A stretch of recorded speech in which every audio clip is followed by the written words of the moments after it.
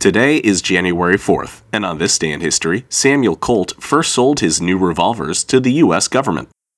Today, Samuel Colt may have a name that's synonymous with revolvers, but in the 1800s, the small handguns had never been seen before. Pistols were available, but they were single-shot guns and weren't often used for anything more than duels between aristocrats. It wasn't until Samuel Colt came along and patented his own multi-shot handgun, or so-called revolving gun, in 1836 that revolvers even appeared in the U.S. Colt's design was ingenious, allowing a gunman to fire off several shots in quick succession without pausing to reload. But what was more innovative was his use of interchangeable parts. Instead of the handmade pistols seen earlier in the 1800s, his guns could be made by machine in mass quantities, bringing down the price.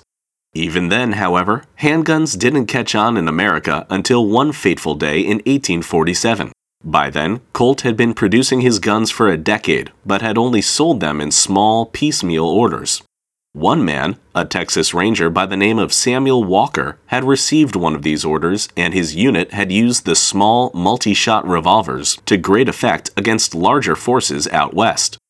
Walker met with Colt at a gunsmith shop in New York City on January 4, 1847, and placed an order for 1,000 of Colt's handguns. Using the money from the order, Samuel Colt established Colt's Patent Firearms Manufacturing Company, and eventually produced thousands of his new Colt Walker pistols to great acclaim. Colt's patent on the revolver gave him a monopoly on the market, and within a few years, Colt revolvers were commonplace in America, favored among soldiers, frontiersmen, gunslingers, and more. But all of that began on this day in history.